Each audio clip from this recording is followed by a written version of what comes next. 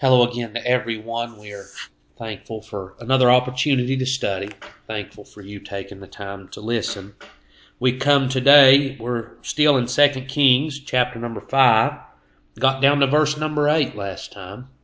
And we're looking at this account of Naaman, the Syrian, the captain of the host of Syria. And last time we saw how that the word of God was able to reach this man that was a leper down in his own country and in his own house, really, through this little maid, this little girl. And God has wrought such a work in his heart, and it's believed, the word of this little girl is believed by not just the second in command, but by the king, and they've sent Naaman now to Israel.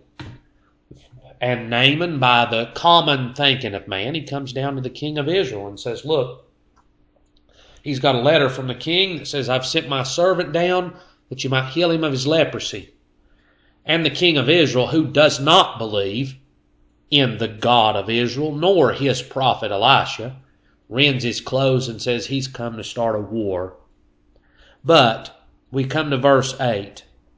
And it was so, when Elisha, the man of God, had heard that the king had rent his clothes, that he sent to the king, saying, Wherefore hast thou rent thy clothes? Let him come now to me, and he shall know that there is a prophet in Israel. So Elisha now has heard the goings on in the king's house. I don't know how much time had passed, but there must have been somebody there in the king's house. And don't think that that's strange. Remember when Ahab and Jezebel were destroying all of the prophets of God that they could get a hold of, that man Obadiah, who was the governor of their house, was trying to hide them and keep them safe. That even in Ahab and Jezebel's house, there was a man that believed in God. God has people like that right in the place that they're supposed to be. As insignificant as it may look through Scripture, God's using these people to accomplish His purpose.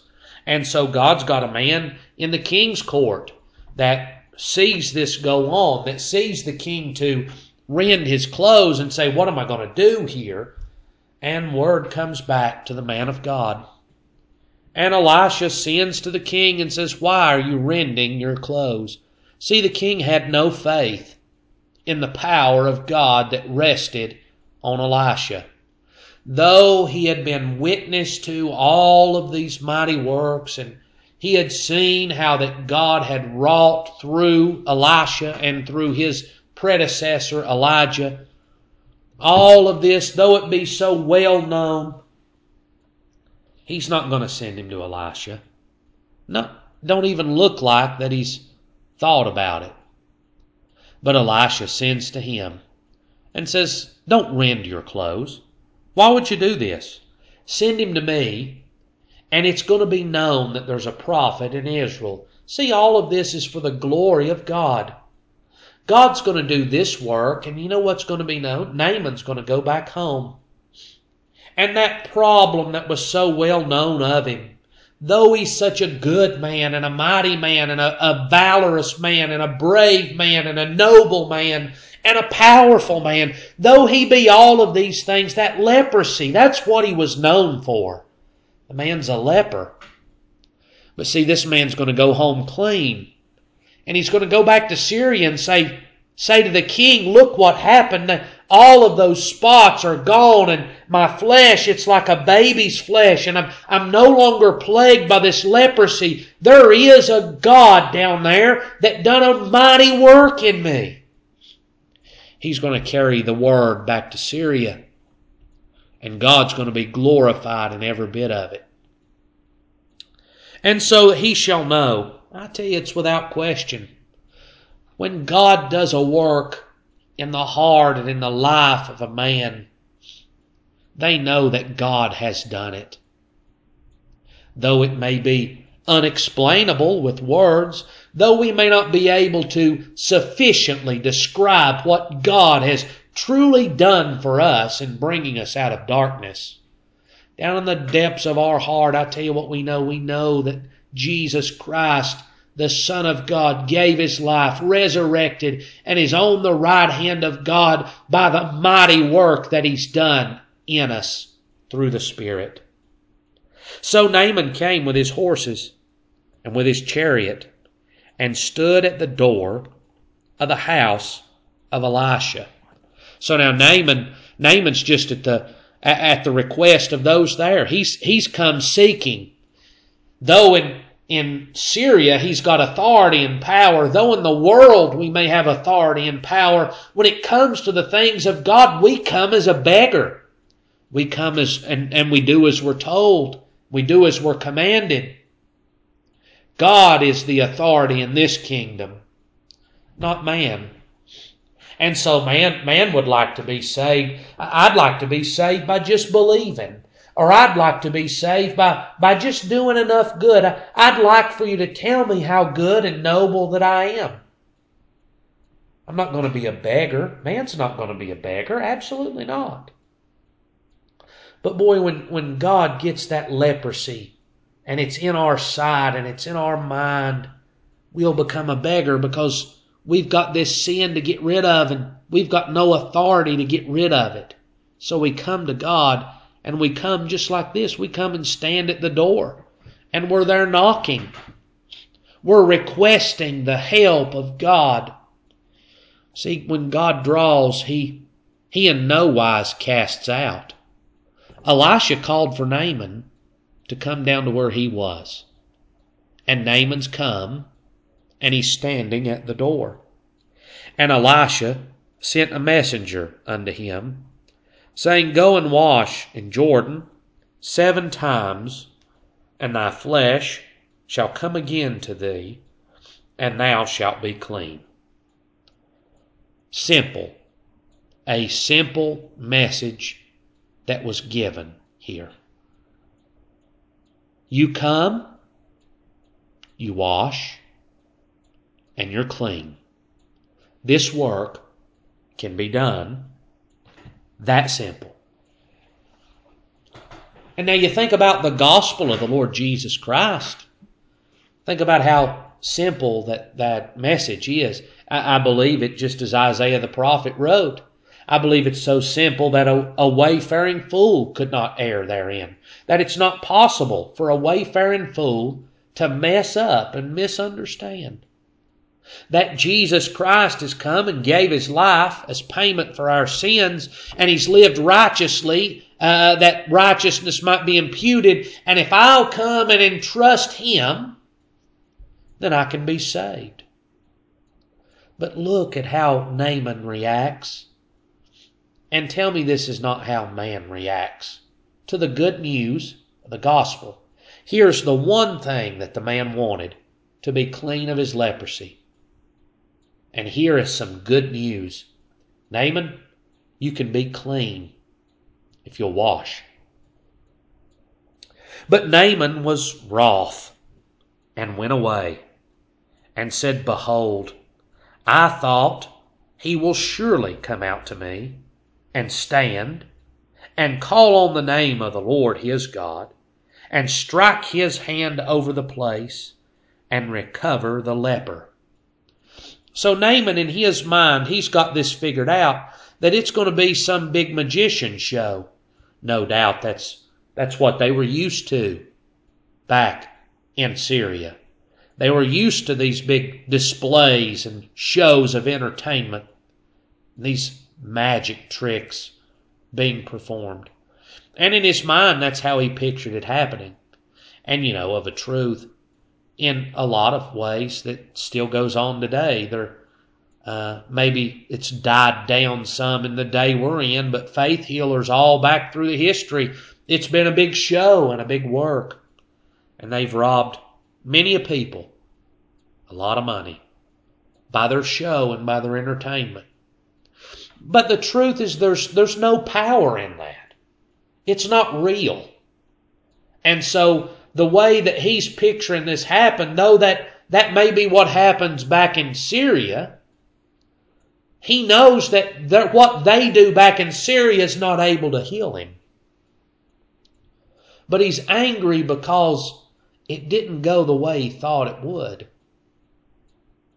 And man is very much the same way towards the gospel. I'm not going to do that.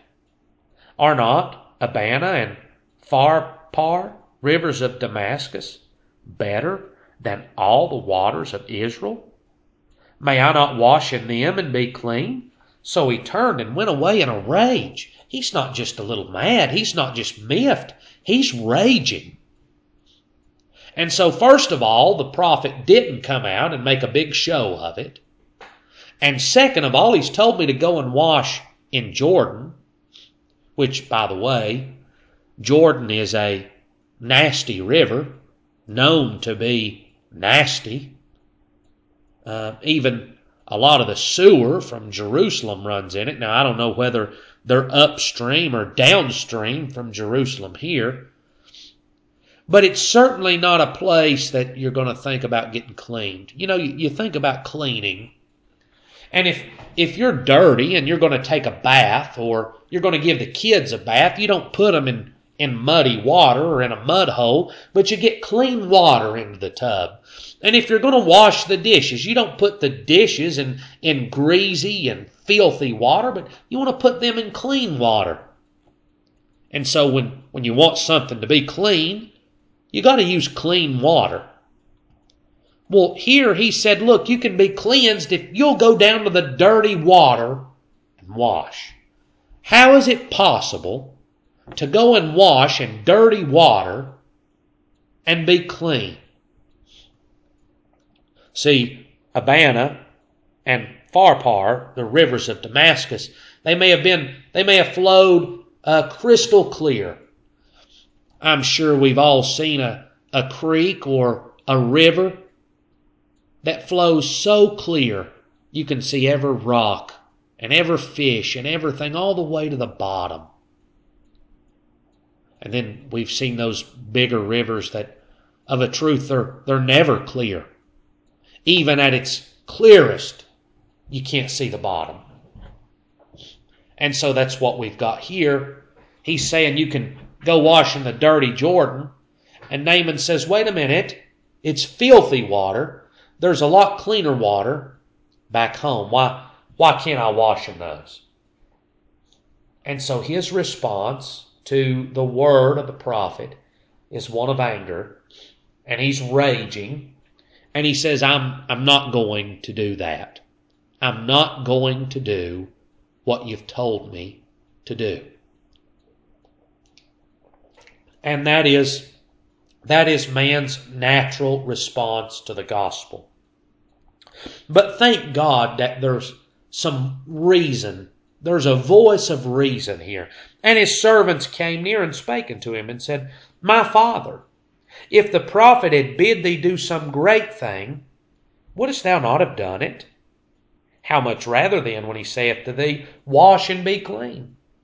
If he had have told you to climb to the mountain, you'd have climbed to the mountain with glory and with honor. But see, there is the message of the gospel. The glory is being taken from me, and I'm being humbled. And it's God that's being gloried.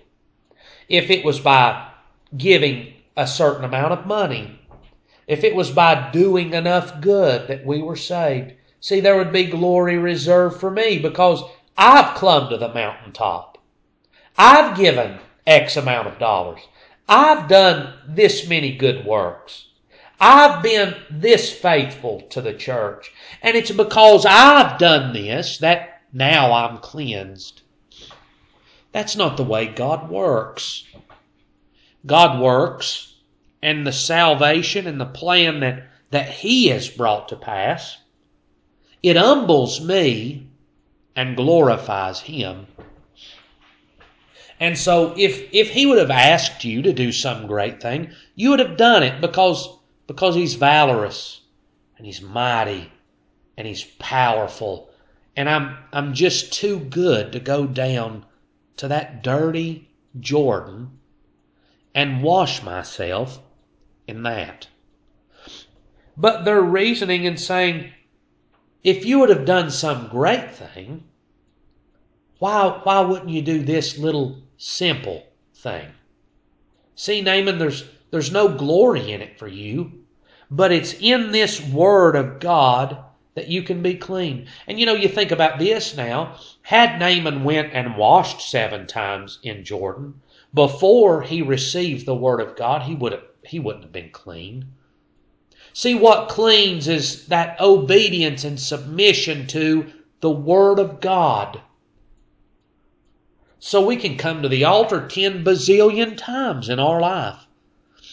But until the Word of God would bid you to come to the altar, you're not going to get up clean. It's not the action of it that makes it happen, but it's the submission to the call of God that makes it happen. I think a lot of times that there's a great error there, that we just want people to come to the altar. And they come and they wash and they get up, but God's not ordered them to come. God's not given the direction by the Spirit. And when they come out of the water, they're just as dirty as they were before. It's God that cleanses and does the work. And so God has said, go wash. He's angry and said, I'm not going to wash because I wasn't exalted by some great show in the flesh. And because He's asked me to go to dirty water and get clean, I'm just not going to do it. And yet God says, these servants say, why don't you just wash and be clean? And so God, by the Spirit, His Spirit works in this way to bring us to Christ. And then went he down and dipped himself 7 times in Jordan, according to the saying of the man of God. And his flesh came again, like unto the flesh of a little child, and he was clean. And so, by the bidding of these servants, Naaman says, okay, I'll do it. And he comes, then went he down. So see, Naaman is actively coming down. He's being humbled by the Word of God. And the Word of God, if we're going to come to Christ, we must be humbled to do so. We're going to come down off of our nobility. We're going to come down off of our goodness. We're going to come down off of our highness, and we're going to humble ourselves in obedience to the Word of God. That's how man comes to God in Jesus Christ. And there is no other way for man to come to God in Jesus Christ but by coming down. Because remember, we're not in authority here. We're the beggar. We're the one coming and seeking after His help. So when God says this is your help, we have to obey that in order to receive that help and that mercy and that goodness. So Naaman comes down, and we also must come down. But see, it's not the nature of man to come down. That rich young ruler in Jesus' day, he went away sorrowful, because what God asked him to do was just too much. And Jesus says these words, how hardly shall a rich man enter into the kingdom of God? It's like a camel through the eye of a needle. You know what it is? It's absolutely impossible. Now, I've heard this, and possibly you have too, that a camel through the eye of a needle was in reference to at night when the main gates of the cities were closed. They had a little side gate that was small, and the camel had to take everything off and get down. But that's not what he's talking about there. Because he said this is impossible with man. This is not something that man can do. There's no way that you can take that needle and get that camel to go through the eye of that needle. It's impossible. But what's impossible with man is possible with God. So how's a rich man going to be born again? Only by the power of God. Because it is an impossible work. The persuasion, the drawing, and the humbling, man's not going to do that naturally. Man is going to hold his head high and hold on to his goodness. But boy, when God begins to work, then went he down. And what's he going to do? He's going to dip 7 times, just exactly like Elisha said to do. Do you think that that's important? It's important. It must be done just exactly as God prescribes and as God said. Well, I'm not going to come to the church. I'm not going to bow down. I'm not going to humble. I'm not going to admit my sin. I'm not going to look. Well, friends, if we don't come to God the way God prescribed, then we're not coming and we're not going to be cleansed.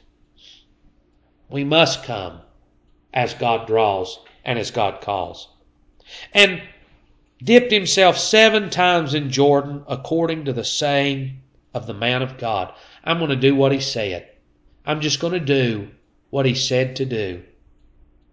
And his flesh came again, like unto the flesh of a little child. Now, I've thought about this in the past.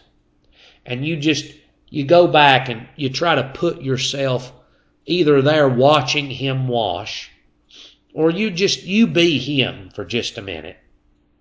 And you've got these places. Truly, you've got a death sentence. And you've got these places of leprosy, and you go down one time and you wash. And the second time and the third time. And every time he dips, he's looking. Can't you see that? That he's looking at those places on his arms or his legs or his hands. He's feeling maybe of a place on his head, and it's still there. But put yourself there that as he comes out of the water the 7th time, and he looks, and there's not a single spot on him, and his skin is like the skin of a little child, supple and soft, and the disease is gone. What do you think he felt like then? As he come up out of the water, and all of this that had troubled him, all of this that had marred his life, all of this leprosy and this disease that was incurable and that was a death sentence, as he come up and looked and his skin was clean, do you reckon there was some rejoicing that went on there? My God, I can see him running out of the water, glorifying God and thankful and showing his servants, look, all of those places are gone. I'm cleansed. I'm pure. The word of God and the prophet of God has brought to pass this impossible work. And would you look at me? I'm clean now. There's no glory for the river. There's no glory for the man Naaman. But there's only glory for the work of God. And God's exalted by what's done. Here's a man that's clean. And not just clean, but his skin has even the aging that's been happening to his skin as he naturally grows old. It's gone. And his skin looks like the skin of a babe. And there's those servants there, and they're amazed at what purity that God has wrought. And Naaman is so thankful, and he's praising. Can't you hear the praise that he has on his mouth for God? Because I once was a leper, and now he has cleansed me by his power. That's what happens in them that are saved. They come to God, God's cleansed them, and immediately there's praise on their lips. This guilt, this fear of judgment, this wrath of God that abode on them, the sin and the burden of sin that they were under is now gone. It's been washed away by the blood of Jesus, and they come up out of the altar by the Spirit of God with a word of thanks unto the God that delivered them. I'm clean now. I've seen a lot of times, I've seen people get up out of the altar, and the truth is they're not thankful. That joy of being cleansed is not truly there. And the witness of the Spirit is gone. I'm telling you, that's not one that's been cleaned. But when one goes down a leper and comes up clean, there'll be glory unto the God that wrought this work. And he returned to the man of God, he and all his company, and came and stood before him, and said, Behold, now I know that there is no God in all the earth, but in Israel. Now therefore, I pray thee, take a blessing of thy servant. But he said, As the Lord liveth before whom I stand, I will receive none. And he urged him to take it, but he refused. And so, here Naaman has come, and there is a new recognition that God is God, and there is no other. Because he's delivered me from this condition, and no other God has been able to do that. And so naturally he's grateful. He's got great gratitude in his heart for this great work that had been done for him. And what he wants to do is he'd like to give a gift to the man of God. Look, Elisha, I want you to take some of this silver, this gold. I want you to take this blessing from me, because I'm so thankful for the work that God done. But the man of God refused. Now, you might think, well, that's hateful or that's mean. But you know, the real message is here, Naaman's going to take back all of his gold and silver and his garments. And the king of Syria is going to look and say, well, you've brought everything back. Yes, it wasn't something that I bought. It wasn't something that I earned or that I merited. He didn't look on my gold and that was the reason he done it. But it was purely because he was merciful and gracious with me. See, he's not going to buy it. And even though he didn't buy it, and Naaman knew that he didn't buy it, and he's just wanting to say, I want to thank you with this, it's refused. So that nobody back in Syria can say, well, you went down there and bought that cleansing. Absolutely not. We're not going to buy or coerce God to do anything by our will. It's all done by His will.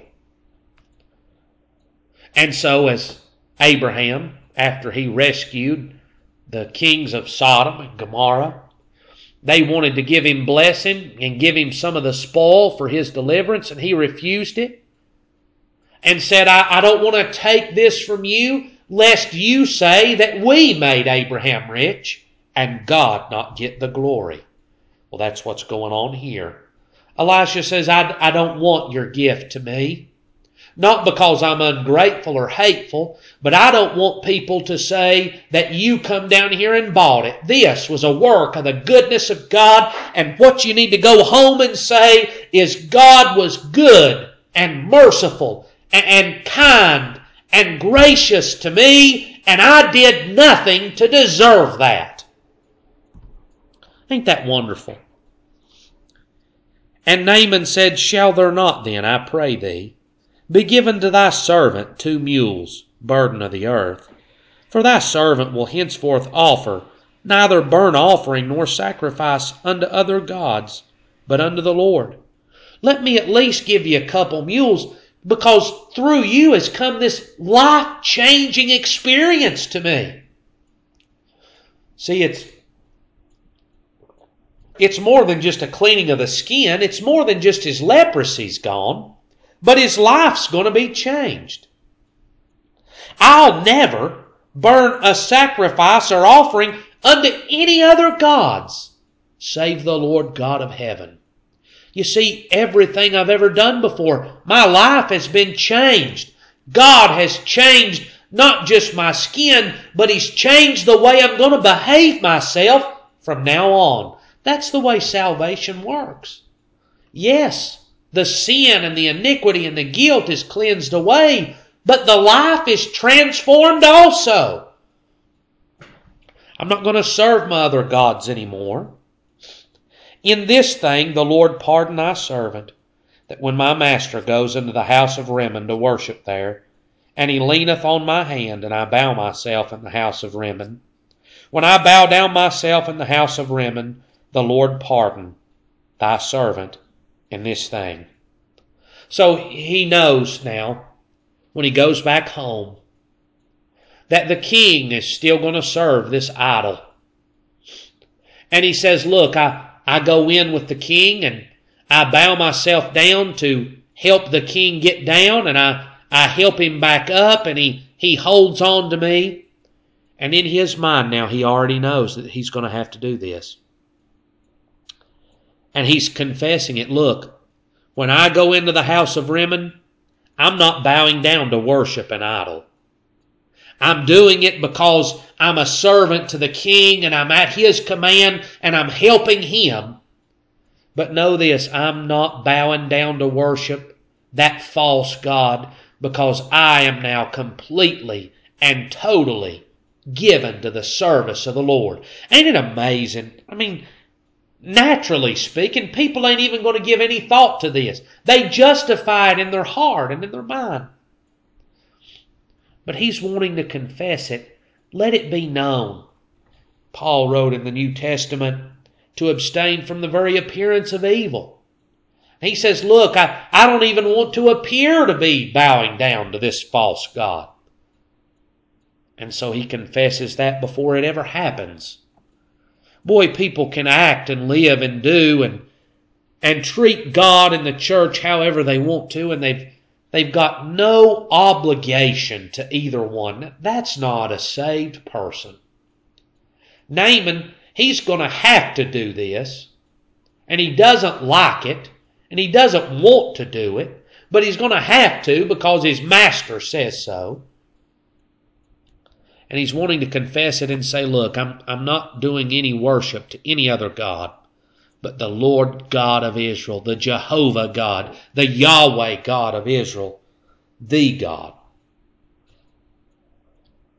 And so he said unto him, go in peace. So he departed from him a little way. And so God himself, through the man of God says, I know your heart. See, that's used as an excuse in our day and in our time that, well, God knows my heart. An excuse that I can get away with sin, with failing God, and with doing as I please. But see, here you can see the true meaning of God knows your heart. He says, I'm going to have to bow in this false god, in the house of this false god, but know that I'm not worshiping him, and that it's not my desire to worship him. And so the prophet says, go in peace. The Lord knows the intent and the thought of the heart. That ought to be a fearful thing to man. But sadly today it's used as an excuse for my sin. God does indeed know your heart. God knows the very intent of your heart. And that ought to be a fearful thing unto us. But God, that's where God was looking on the heart of Naaman. Naaman was now a cleansed man, inward and outward. And thank God for his work that cleansed us from our sin. I can remember going back to the day that God saved me. I remember how filthy that I was when I went down, and I can remember getting up a cleansed man. Thank God for his wondrous works. I pray the Lord would bless you mightily this week. We love you.